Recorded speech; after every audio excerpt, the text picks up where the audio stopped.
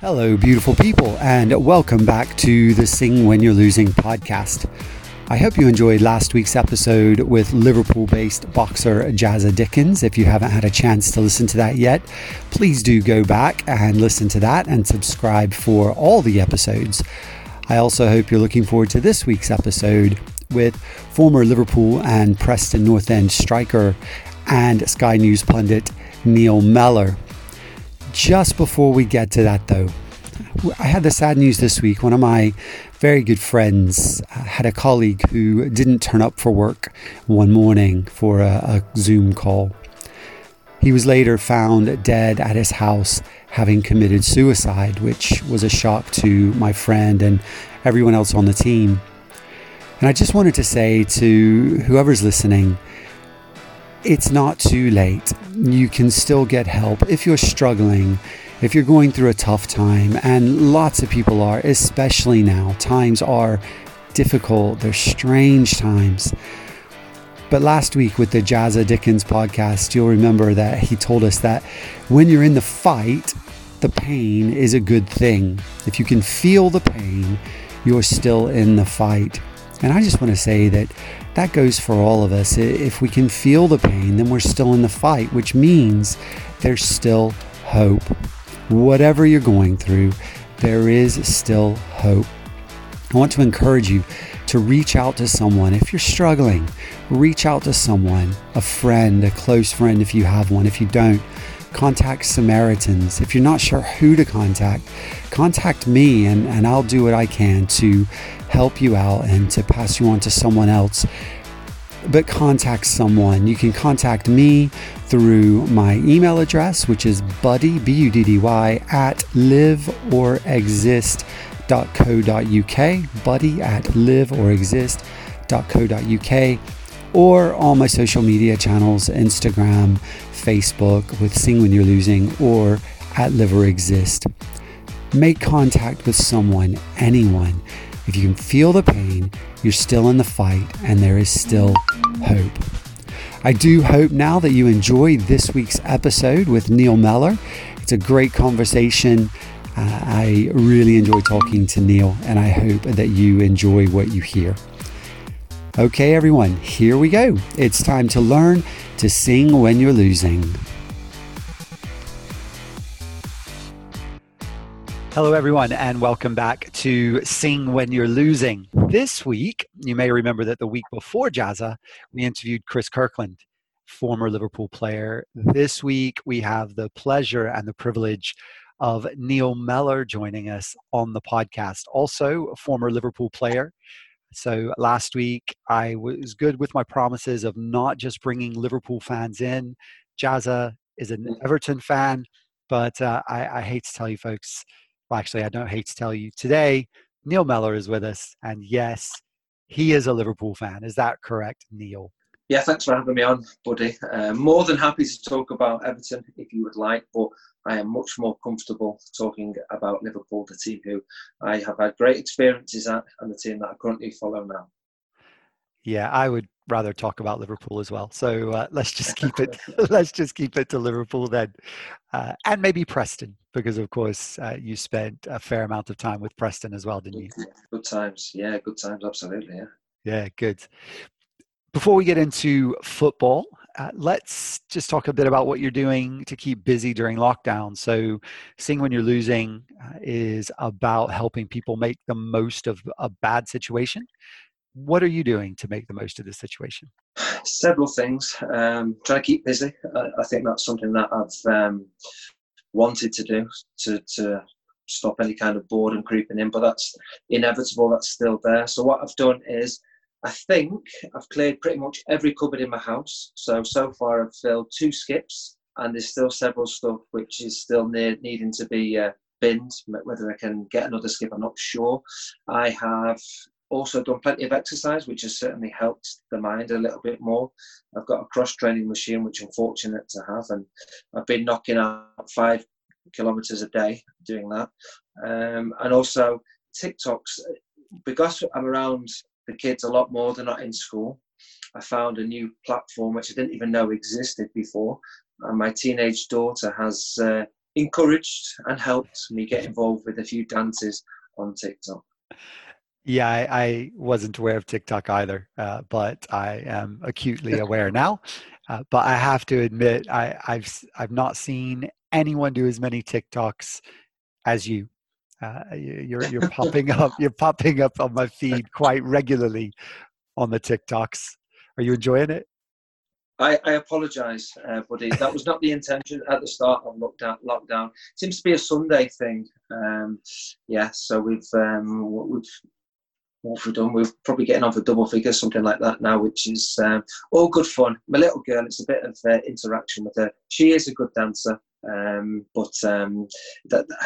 because I'm so used to football, buddy, I'm playing in the garden with my little lad who loves his football. It's nice to do something a little bit different, and certainly my daughter has appreciated that. I'm sure she has. What I want to know is how you're actually getting your son to do it, because the whole family, all four of you, are getting involved. But I'm impressed that he's doing it.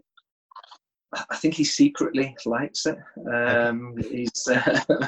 He doesn't need too much persuasion, but unfortunately, there is a little bit of a reward for him at the end of it. Maybe an extra hour on the computer when it's his day to do that. Okay, so he's bribed to do it. Yes, sadly. Yeah, okay, that's fair enough. At least it's family time, so that's good. We'll come back to football in a few minutes, and your kind of what you're doing today for a living now that you're not playing anymore, what your career looks like now. But before we do that, tell us just a little bit about your background. Where did you grow up? A little bit about your family. Yeah, I was born in Sheffield, although I don't have too many memories there because I left at the age of 5 and moved to South Manchester, Cheshire, a place called Sale. That was where my mum and dad originally came from, so that was why they wanted to settle there. That was where I had my schooling, right the way up to the age of 16, and then that was when it became an option to be a football player, and that was when I took on the Liverpool opportunity. In terms of family, I have a twin sister, which I'm pleased to say I'm 4 minutes older than, so I managed to get into this world just ahead of her. I have an older sister who's 6 years older, who doesn't really like football, and I have an older brother who is 8 years older than me, and I was best man for his wedding, and he was best man for my wedding. So we're really close. He loves his football. He's a big Sheffield Wednesday supporter, and we are still very close today. Now, you haven't mentioned your dad yet. Now, your dad was a bit of a footballer as well. Is that what got you into football, or did that sometimes turn you off football? What was it like growing up with a dad who was a professional footballer? I think I was a little bit more fortunate, and the reason being, my brother's 8 years older, and my dad could learn all his lessons on him. Maybe pushed him a little bit too much, maybe spoke to him in a way which didn't appeal for him to be able to make it as a football player, because he never did. He only got as far as the Welsh Premier League. He never played professionally. So I think that helped me. But also my dad had finished his playing career when I was born. I was 6 months old when he retired from playing football. So I never really got to watch him or understand what it was for him to be a professional football player. But his advice has always been very, very solid throughout my career. From a young player, he has always been there, which is important, of course, to support me, but has also told me what I could have done better. So after a game when I was younger, I might have scored 4 or 5 goals, whatever it was, he would tell me an area I could work on. Rather than saying, oh, well done, you're the best player, he would say, maybe you could have scored more goals. And that was always a driver for me to want to get more better. Great. Was it always your dream to be a footballer? Is that all you ever wanted to do? It was, buddy, yeah. From a young age, I loved it. Just loved hitting the back of the net, scoring goals.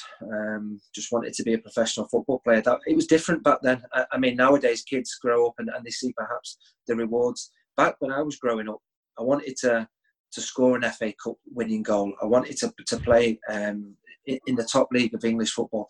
I wanted to play for England. These were always things that I wanted to achieve. There's no Champions League. That was never an incentive back then. It was just to play professional football and get to score winning goals, and that was the big dream for me. I know, we've talked about it before. I know you're not a huge fan necessarily of the academy structure. You said when you turned 16, it suddenly kind of became available for you to play football. What was it like growing up for you, not in that sort of academy structure, but still getting the opportunity to go pro? And how is that different from what a lot of kids go through now? Yeah, I think I don't know what the right and wrong way is, if there is one at all. Certainly, it's for the individual case. I think where I felt the benefit was I loved football, absolutely loved football, but I could switch off from it when I went to school. School was very important for me to be able to study and focus. And there was no football. It was a case of having to do the lessons. I managed to get a scholarship at an independent school. I had to work extremely hard in my lessons. And when the time came to play football, that was when I really enjoyed it. Now, my problem I have with academies nowadays is they're allowed to miss school time, which I don't believe should ever happen. I think school comes first. And then I was training once a week and playing once a week. That was it. My dad wouldn't let me play twice a week. It was as simple as that. He felt as though it wouldn't help my body. So some weeks I'd be able to play for Man City, which is who I played for as a young boy growing up, from the age of 10 to 16. And then other times I'd play for the school football team. So at 16, you kind of made the decision that you wanted to go pro? Yeah, that was... do you know what, buddy? I'd been released at the age of 16 from Man City. Like I say, from the age of 10, I'd always been there at Man City thinking that is where I would get to live the dream of being a football player. They released me, and that was a difficult time because I thought I wasn't good enough. Man City back then were rubbish. They were in the third tier of English football. It's fair to say. They're not the force that they are today. So I wasn't good enough for them. So I played for England schoolboys. I scored 5 goals in a game, and pretty much every club in the country wanted to sign me, including Man City, having released me a few weeks earlier. So I was no way was I going back there because they'd already said they didn't want me. And that was when the Liverpool opportunity came, and I impressed on trial. Scoring the winning goal against Man United helps, I must admit. Scoring a hat-trick next game against Newcastle helped as well. And then a 3-year contract was on the table to go and have an opportunity to try and live the dream at Liverpool. Were you always a Liverpool fan? No. Growing up, buddy, I was a Man City supporter. Again, maybe influenced by my dad, who had represented City in the early 70s. And so that was my team of choice. And when they released me, that was difficult to accept, very upsetting. But then when Liverpool gave me the opportunity, I was given some very good advice by Steve Highway. A lot of Liverpool fans would, of course, know Steve Highway is a great player for the football club, but he was a great coach as well. And he pulled me to one side and he said to me, if you want to succeed at this football club, Liverpool, one of the biggest in the world, you have to support that football club. Regardless of who you supported in the past, whatever, Liverpool pay your wages. Support and fully commit yourself to this football club.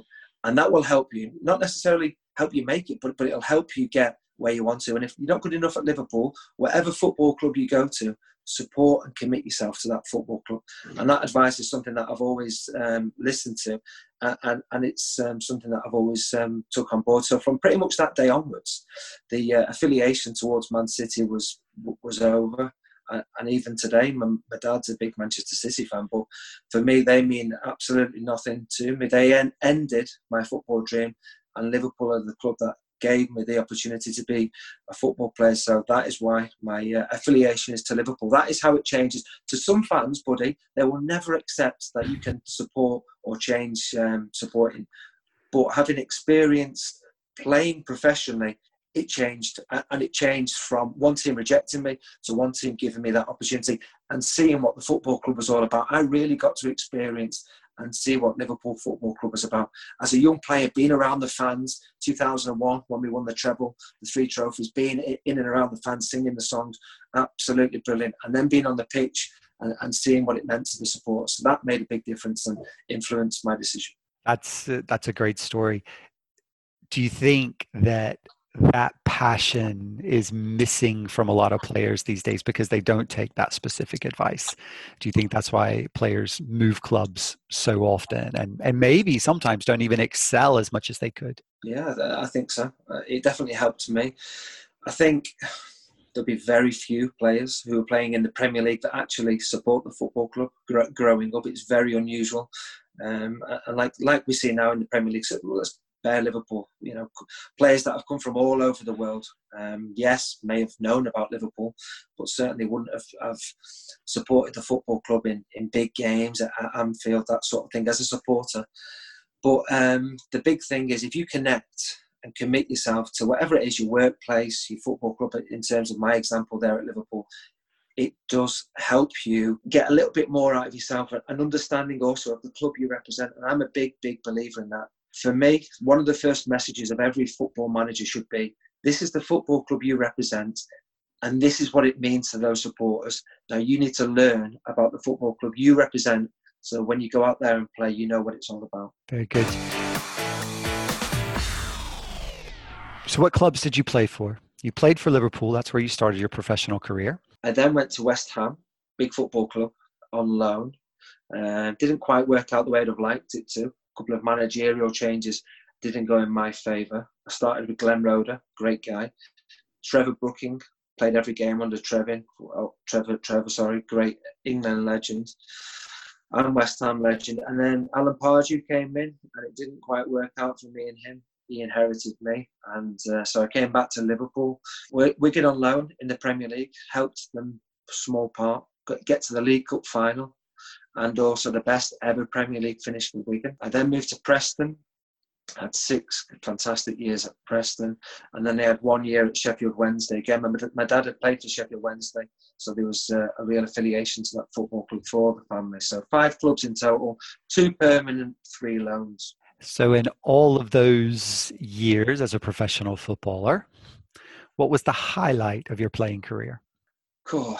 It's nice to reflect and think. I'd love to sit here now with you and say, I've played 400 games for Liverpool, I've won this trophy, I've won that trophy. I can't, but what I can say is I've had a few moments pretty much at every football club I represented, which gave me a high, but also the fans who were there watching as well. So obviously one that stands out would be my debut, playing at Anfield on a cold Tuesday night in December.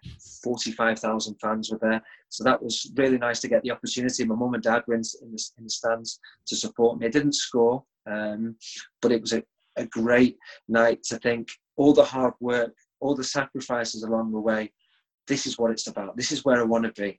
But other highs along the way, scoring a goal against Arsenal, part of the 2005 Champions League success at Liverpool as well. And a few moments at Preston as well, where I scored against big rivals Burnley and Blackpool, which the fans will always fondly look back on me. A hat-trick as well, buddy. I scored a couple of hat-tricks at Sheffield Wednesday, which I've still got the match balls now, which are good memories. When you speak to other people, so when I speak to my friends who are football fans, the Arsenal goal is the one that they usually bring up. Oh yeah, I remember Neil Mellor. He's the one that scored that goal against Arsenal. I know that's one of the big ones that you do talk about occasionally. I've heard you talk about that one before. Good memories. Good. Well, the thing, like I say, I'd love to say I've achieved a lot more in my career, but, and it was said by the football club, they said I was one of the players to have represented the club, to have shook the Kop. I gave the Kop a moment that even now, 15 years on, some fans still remember where they were when they watched that game, which is it's nice that they still remember and talk to me about that. Yeah, I saw that stat in the top 100 of players who have shook the Kop. That's a great stat, isn't it? I might be out of the top 100 now, but it was nice to have been in it at some point. Well, what I read said you were still there, so we'll say you still are. Those are some of your career highlights, and there are many. You scored a lot of goals. What would you say was the biggest disappointment of your career? Yeah, biggest disappointment would have to be retiring early. I felt as though I was 29 years old. I had more to give the game. I felt in the best mental state I'd ever been in. I felt as though I was the best player I had been at that age. And it came out of the blue, I must admit. It was a big shock when I had to retire. That was the most difficult thing to experience. Yes, I managed injury throughout my career. That was a challenge in itself. There was bad games along the way. There was bad decisions that I made on the pitch. Those things happened. But for me, the big one was obviously having to retire through injury. Yeah. Who was the best player you ever played with? Well, fortunate at Liverpool to have quite a few. to be honest. I was there I remember going back to Gary McAllister, Robbie Fowler. Obviously, the two that will stand out will be Jamie Carragher and Steven Gerrard. Yari Lippman, and what a player he was. He was absolutely outstanding. Michael Owen, goodness me, what a finisher he was. So very fortunate, Xabi Alonso, to have played with so many great players. But I think the one that has to stand out is an obvious choice, because he's one of the greatest players who've ever played for Liverpool, and that's Steven Gerrard. And the reason being attitude. Every single day, he wanted to be the best player at training. His standards were the best. So he's the best player, having the best standards. So there was no excuse for anybody else to have those standards. And he was inspiring to be around. He didn't have to say a lot, unlike Jamie Carragher, who was more vocal. But his actions spoke a lot louder than the words. And he was a player who, for me, will go down alongside perhaps Kenny Dalglish as the greatest Liverpool player. And it was a privilege to be around him for 4, 5, whatever it was, 6 years around him, seeing the standards he set and the attitude he had. It'll be no surprise that that's who Chris Kirkland mentioned as well as the best player that he had ever played with.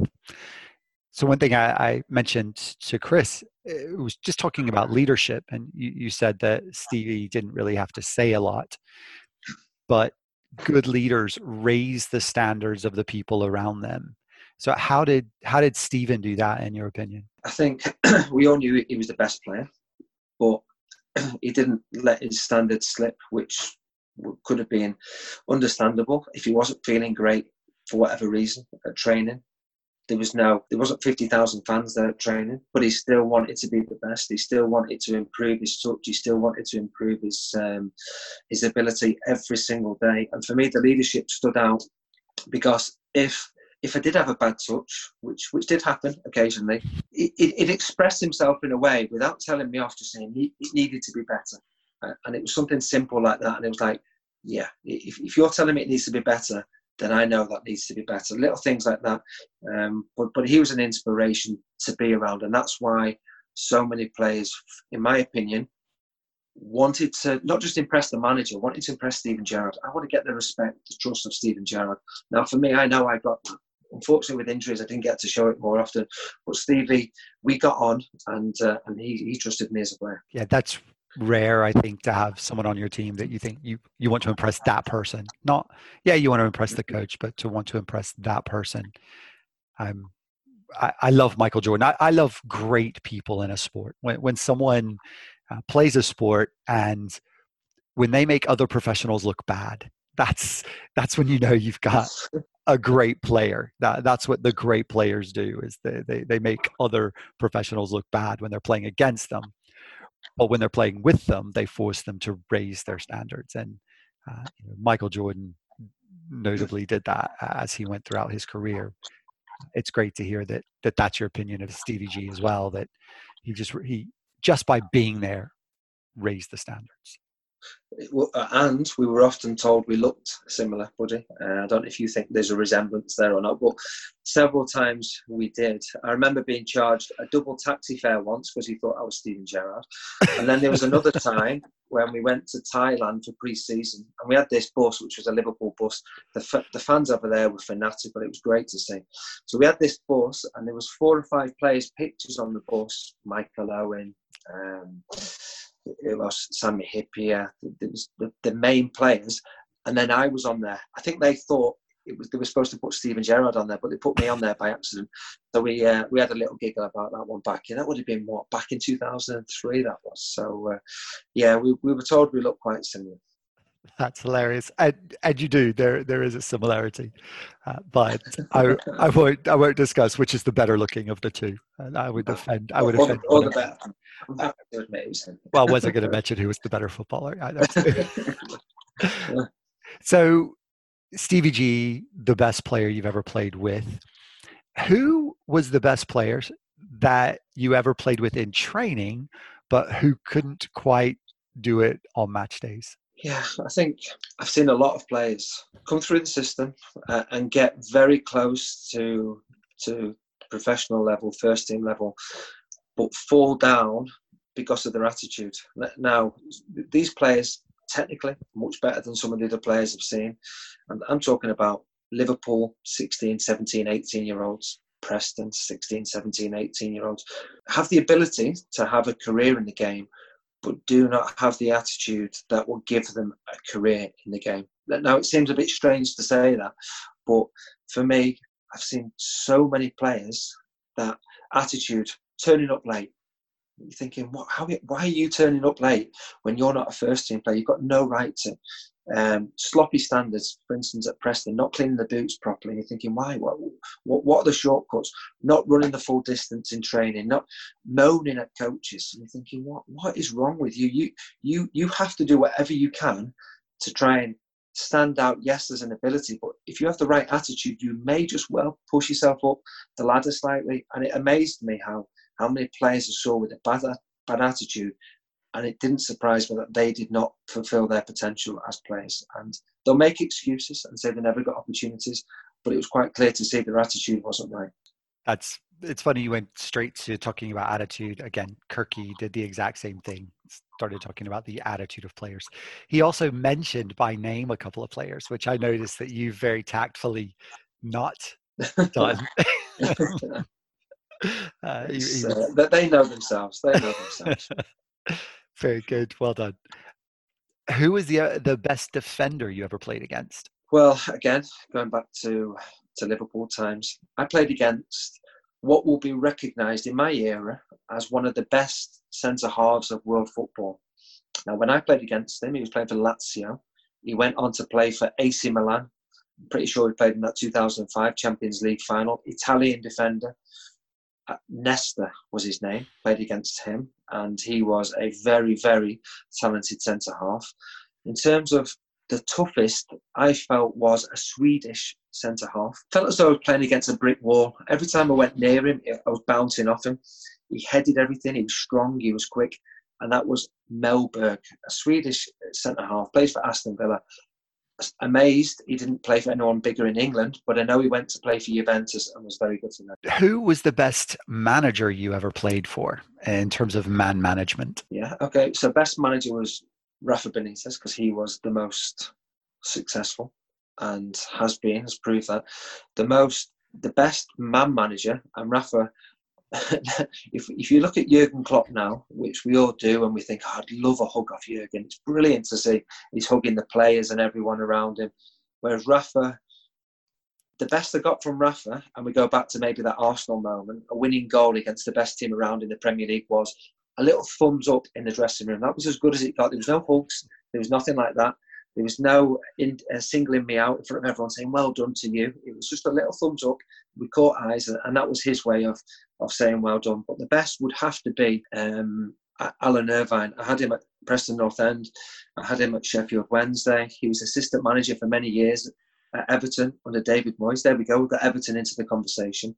He was a brilliant man manager because whether you were in the team, whether you weren't in the team, you look forward to going to training, which seems strange to think that. You're a professional football player. You should always look forward to going. Not always the case. You would look forward to going because the training sessions were very good. He treated you like an adult. He didn't dictate to you like a little kid. He treated you like an adult. I felt as though I was getting better every day I went in there. And whether I was in the team or not in the team, I enjoyed every day under him. So that was a very difficult thing to do, but he achieved that. That's a great compliment for a coach. To feel that you're treated like an adult, but that you're getting better every day and enjoying it. That's a fantastic compliment. Not an easy thing to do as a coach. On Rafa, Kirky mentioned him. Now, we live local to him. And if you see him around town, he's one of the nicest people that you could ever see. He's smiley and he'll chat to you and shake your hand. But as a manager, that wasn't the case. No, not at all. We didn't know a lot about him when he arrived from Valencia. We know he'd had success there in Spain to sort of break the whole Real Madrid and Barcelona domination. He'd won the league, hadn't he, at Valencia. Came over. English wasn't very good. But he made you feel wanted. He made you feel part of it, which for me, the best was got out of me from any manager who made me feel part of it. I want you. And he gave me that feeling. Didn't care about reputations. No, I like you and I want you to be involved, and that was a big strength I felt as though we had. like I say, he was cold in terms of not wanting to hug you, not wanting to be to give you too much pats on the back. But he was meticulous to make sure you knew exactly what was needed of you when you put the shirt on match day, where you needed to be, when you had the ball, when you didn't have the ball, how you needed to react. And that was something that I'd never experienced before. He was brilliant, absolutely brilliant at that. And even when I left Liverpool, it wasn't a case of Rafa shaking my hand and saying, thank you very much, good luck in your future. Didn't even speak to him. He told somebody else to speak to me, and that was sort of the exit. Yeah, like you say, we see him locally, and it's great. I've had a chat with him, and it's good as gold. I've even interviewed him when he was Newcastle manager. I had to interview him after a game, which was quite surreal to do. But he was professional with how he needed to behave, and then off camera, good as gold. And that's nice because he's a very good manager, but also he's personable as well, which is great to see. Yeah, he is a really nice guy. Changing tack a little bit. Golf is big amongst footballers. You and I play together occasionally. As a matter of fact, don't think you've ever beaten me, but we'll move on from that. Who is the best footballing golfer you've ever played with? The reason I've not beat you, buddy, is because you went 1 under for 5 holes at the end of the game. What was a 4 or 5 or whatever it was? You went 1 under. Bearing in mind your handicap is 18, 19. I was in absolute shock. So I should have beaten you that day, but I didn't. You produced standards that I don't think the golf course has ever seen before in those final 4 or 5 holes. So, and I haven't forgotten about that, funny enough. But yeah, maybe I haven't been there for a while. It's due. I'm due a win. Golfers, we love our golf, and it's good fun. It's competitive. Our standard is nowhere near it, obviously. The big boys, I've seen some very good golfers, footballers. One that stands out would be a former Scotland international. Played with him at Preston. Callum Davidson, who was a left back. He was off. Was he off +1 scratch? He was brilliant. And I played golf with him once. And after about 2 holes, I just turned round to him and said, "Callum, really sorry, I'm rubbish. You're good.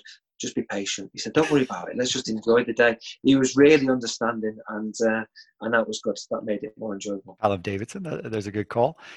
The other side of that, who is the worst golfer that you've played with, or at least who has the ugliest swing? Worst golfer would be Chris Curtin, because on the tee he says to me, believe this or not, his handicap is 10.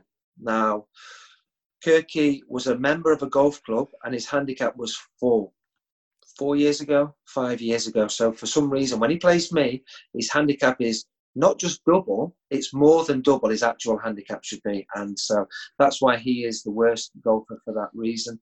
In terms of the swing, I played with a former teammate of mine at Preston, Chris Brown, played at Sunderland, played at Norwich. Brown, he's centre forward, really good lad. Took him down at Coldy, our golf course, of course.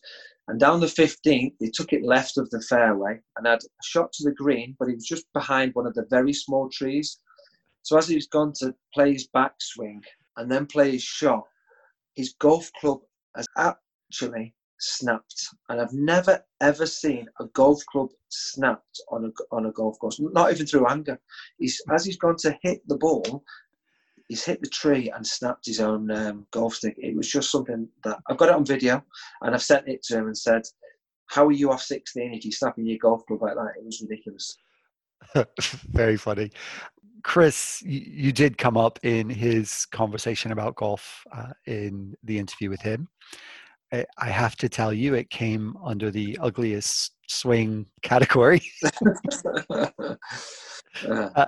particularly your putting.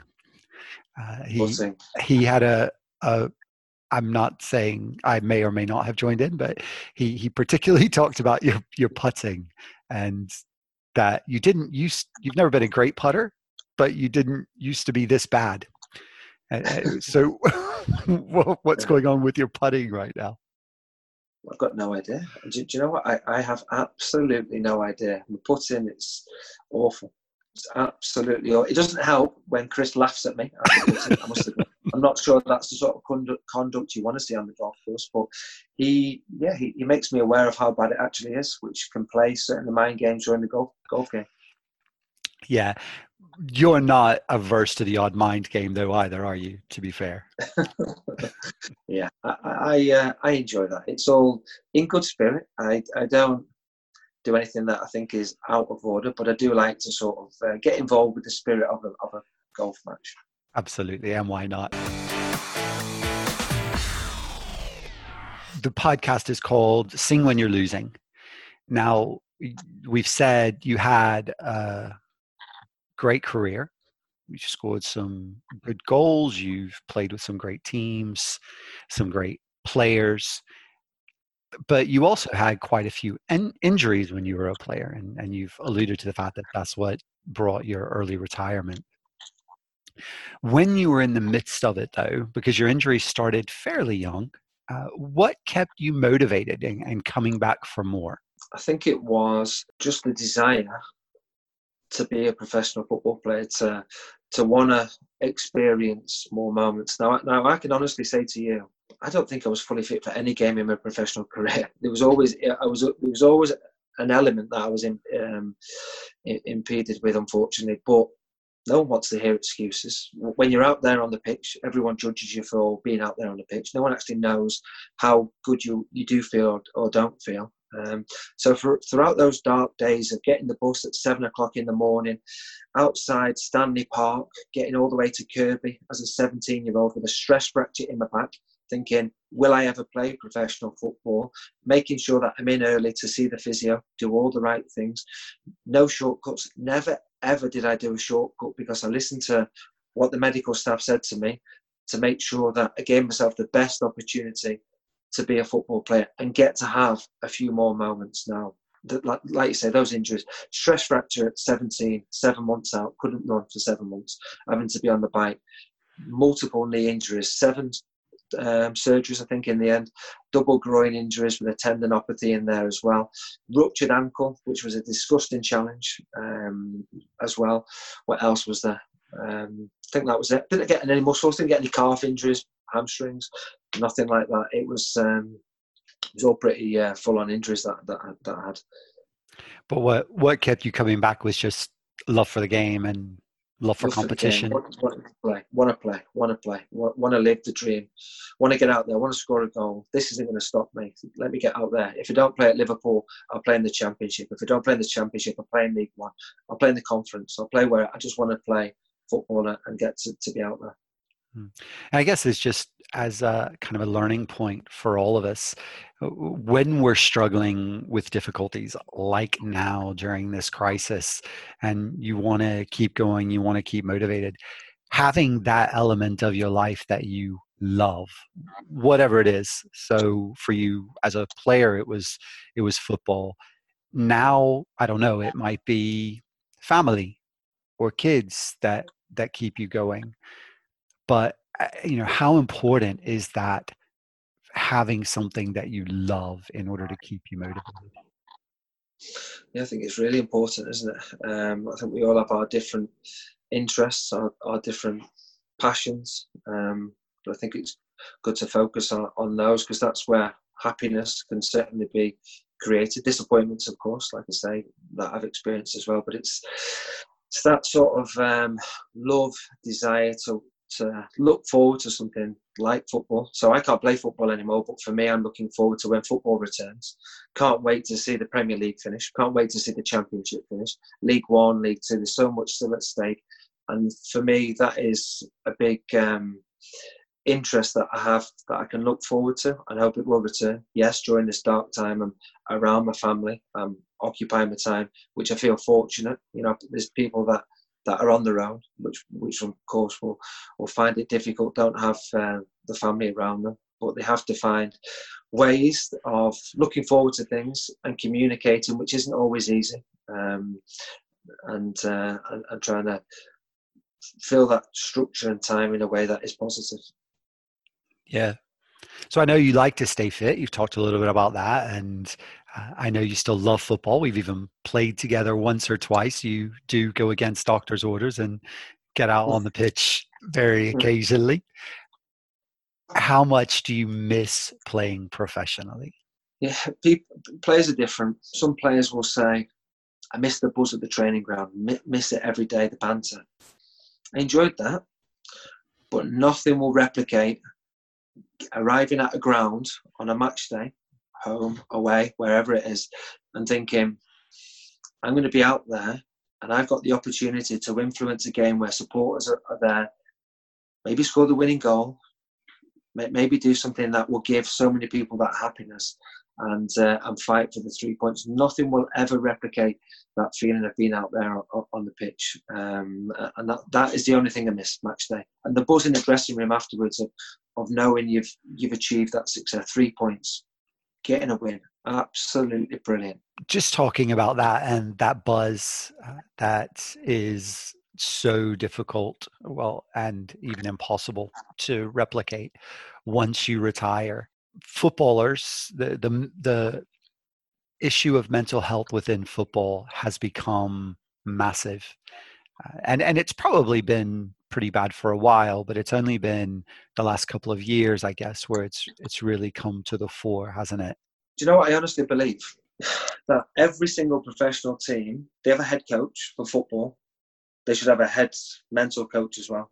I think it is that important in the game, and I think there should be as much time paid to the mental side of things as there is for on the grass time with the balls. I really believe that. I felt as though I got the best out of myself as a player through seeing a mental coach, a psychologist. At the age of 26, I felt as though I was sat on the bench, buddy, Yeovil away for Sheffield Wednesday, and I was looking round at Hughes Park thinking, I'm on the bench at Yeovil, what's going on? I came on, we won the game, I won a penalty for us to get the win. And after that game, I was like, this isn't on.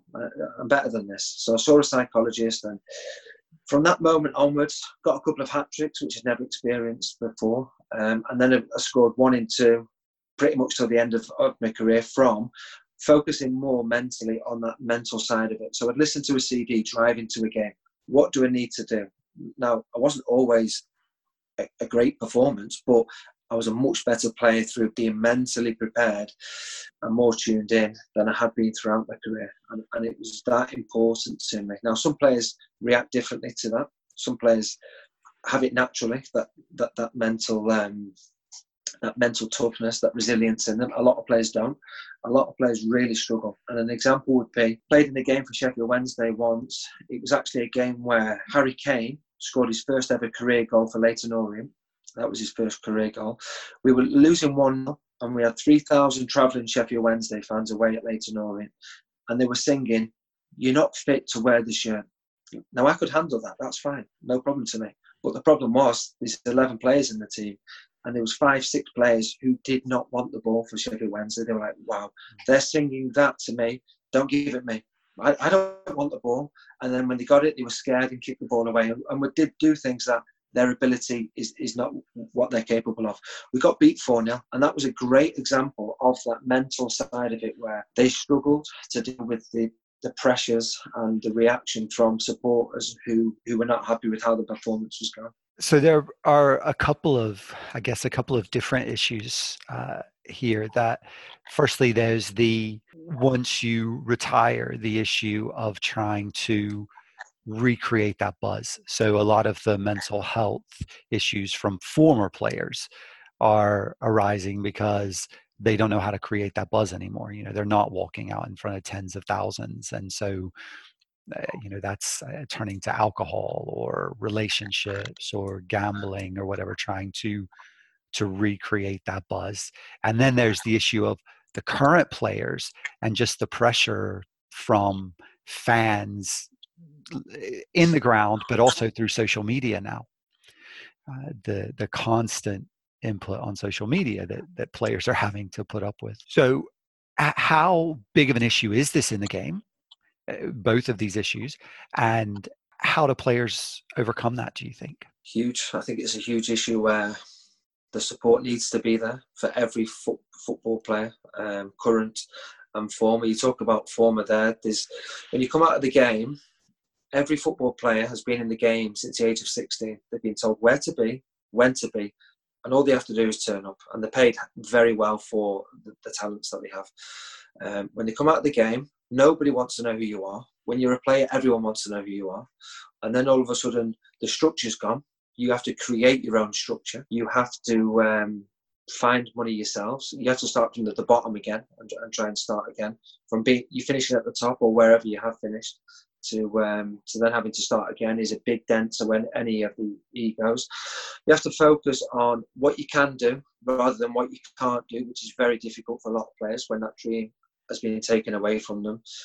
So that's former players. And then current players, one of the best bits of advice I was given was at Liverpool from Sammy Lee. Sammy Lee called me into his office and he said, "Do you think I like you?" What was I, 19? Of course. Well, you've got no reason to dislike me at all. So I was like, yeah, I think you like me. He went, "Some advice for you. No matter how nice you want to be or behave, some people will like you. Some people won't like you. It is regardless of how you behave. That is the natural way things are in life. Stop trying to get everyone to like you." And I was like, "Really?" He was like, "Yeah, that's the way it is." And I think for some players, there is perhaps a surprise element that they're thinking, why are some people criticising me? I don't understand why they're being so negative, why they're being so horrible. Well, it's because some people will like you, some people won't like you. And it doesn't matter what you do or your behaviour, you have to accept that. And you can't change those people. So I think social media can have an effect where the players don't realise that some people won't like them. Stop trying to get everyone to like you. That is impossible to achieve in life. So just try and control what you can control and not focus on those negative people. Yeah, controlling the controllables. Now, you know about these issues quite well, not because you've necessarily lived through them all, but because of your role with the PFA, the Pro Footballers Association. So tell us a little bit about your role with the PFA. Yeah, the PFA, or the Professional Footballers Association. So to some people who have seen a lot of negative headlines about the PFA in recent times, mainly because of Gordon Taylor, who is the chief executive. He is the person who is very good for all football players. And if you ask any football player, what does the PFA do? Some players will know, some players won't know. Well, every player has a contract. There's 32 pages in a player's contract.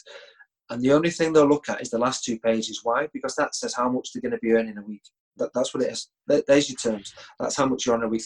The other 30 pages are all conditions which the PFA have fought for to make sure the player gets paid on time, to make sure he gets paid when he's injured, to make sure that he gets paid when he's playing rubbish, to make sure that he's in conditions that are acceptable for the football players. These are all things that I think a lot of players take for granted, yet the PFA have fought for over years and years to give the players that strength of contract.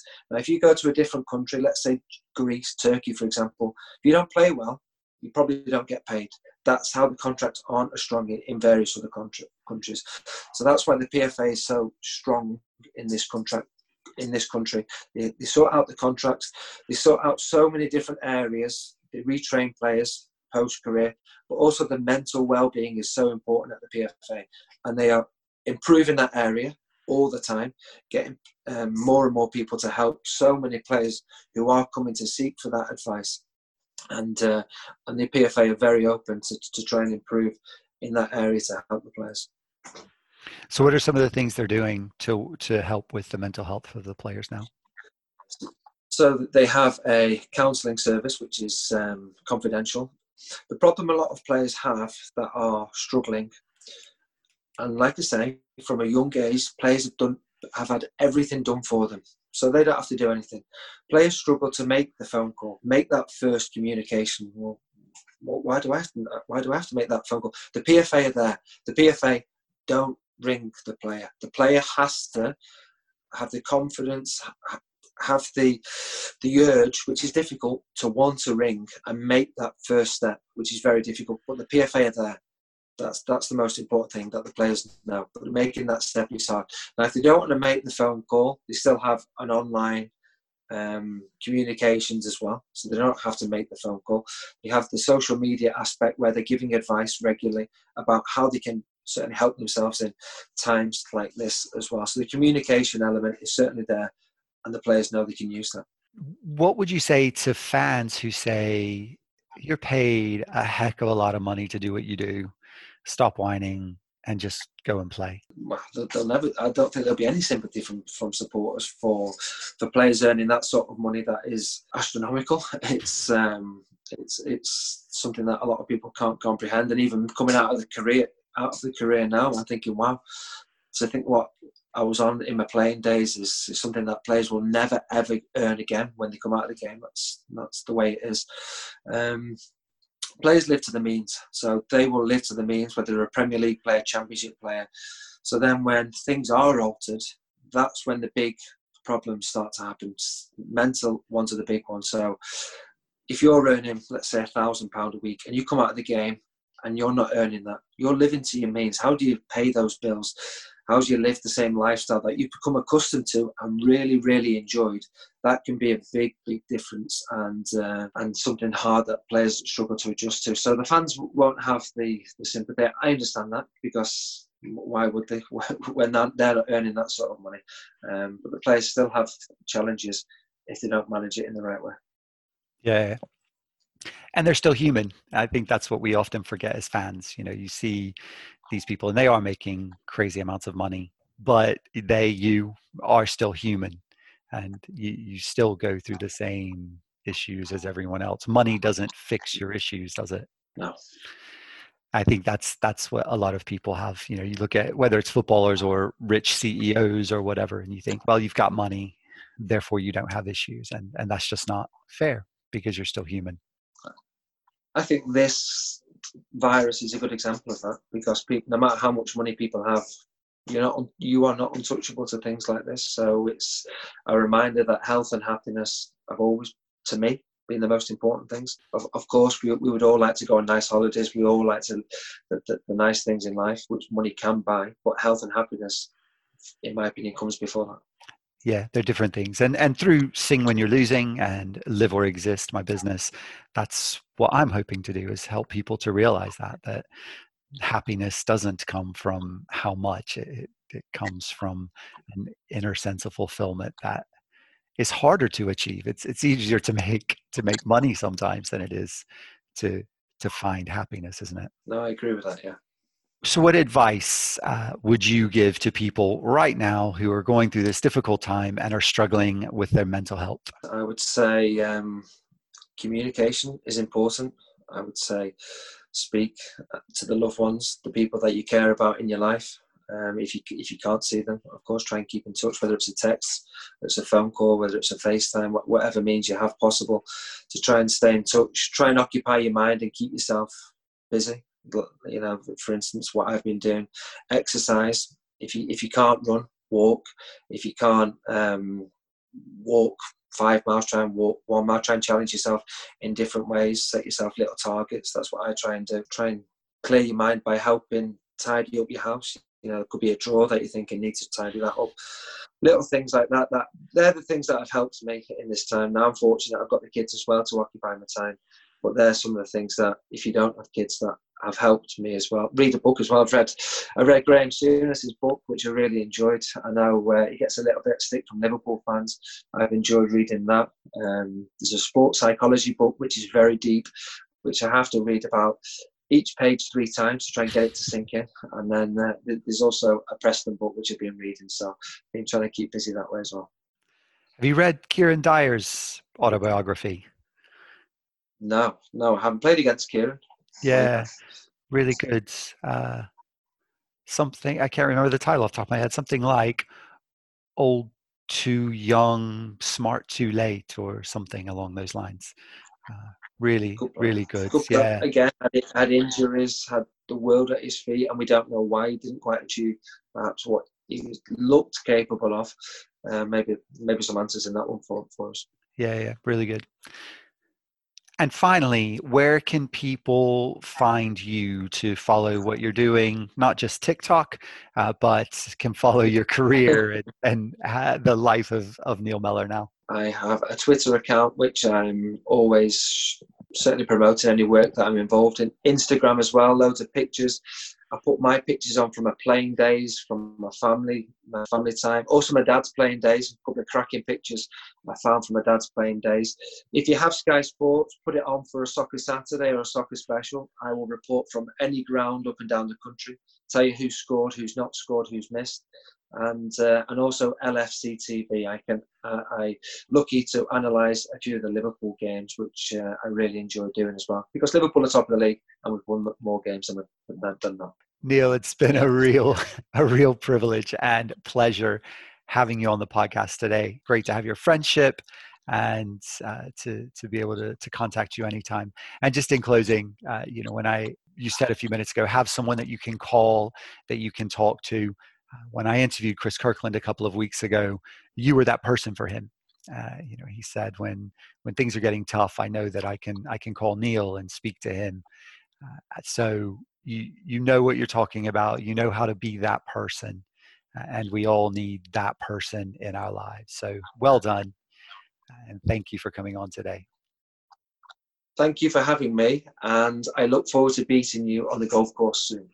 Well, don't get your hopes up, mate. Have a great day. Cheers, and buddy. Have fun TikToking with your family. Thank you for listening to this episode of Sing When You're Losing with our guest Neil Mellor and me, your future-proofing coach, Buddy Owen. Please do share this episode and subscribe to Sing When You're Losing wherever you listen to your podcasts. Also remember, if you're feeling low, if you're feeling down, do your best to find someone to talk to, someone you trust. That first conversation can be the hardest, but it could also save your life. So do please get in contact with someone. Look out for next week's episode, where I will be interviewing former player and current manager at Tranmere Rovers, Mickey Mellon. And don't forget, this week, whatever you're going through, don't forget to sing when you're losing. Have a great week, everyone.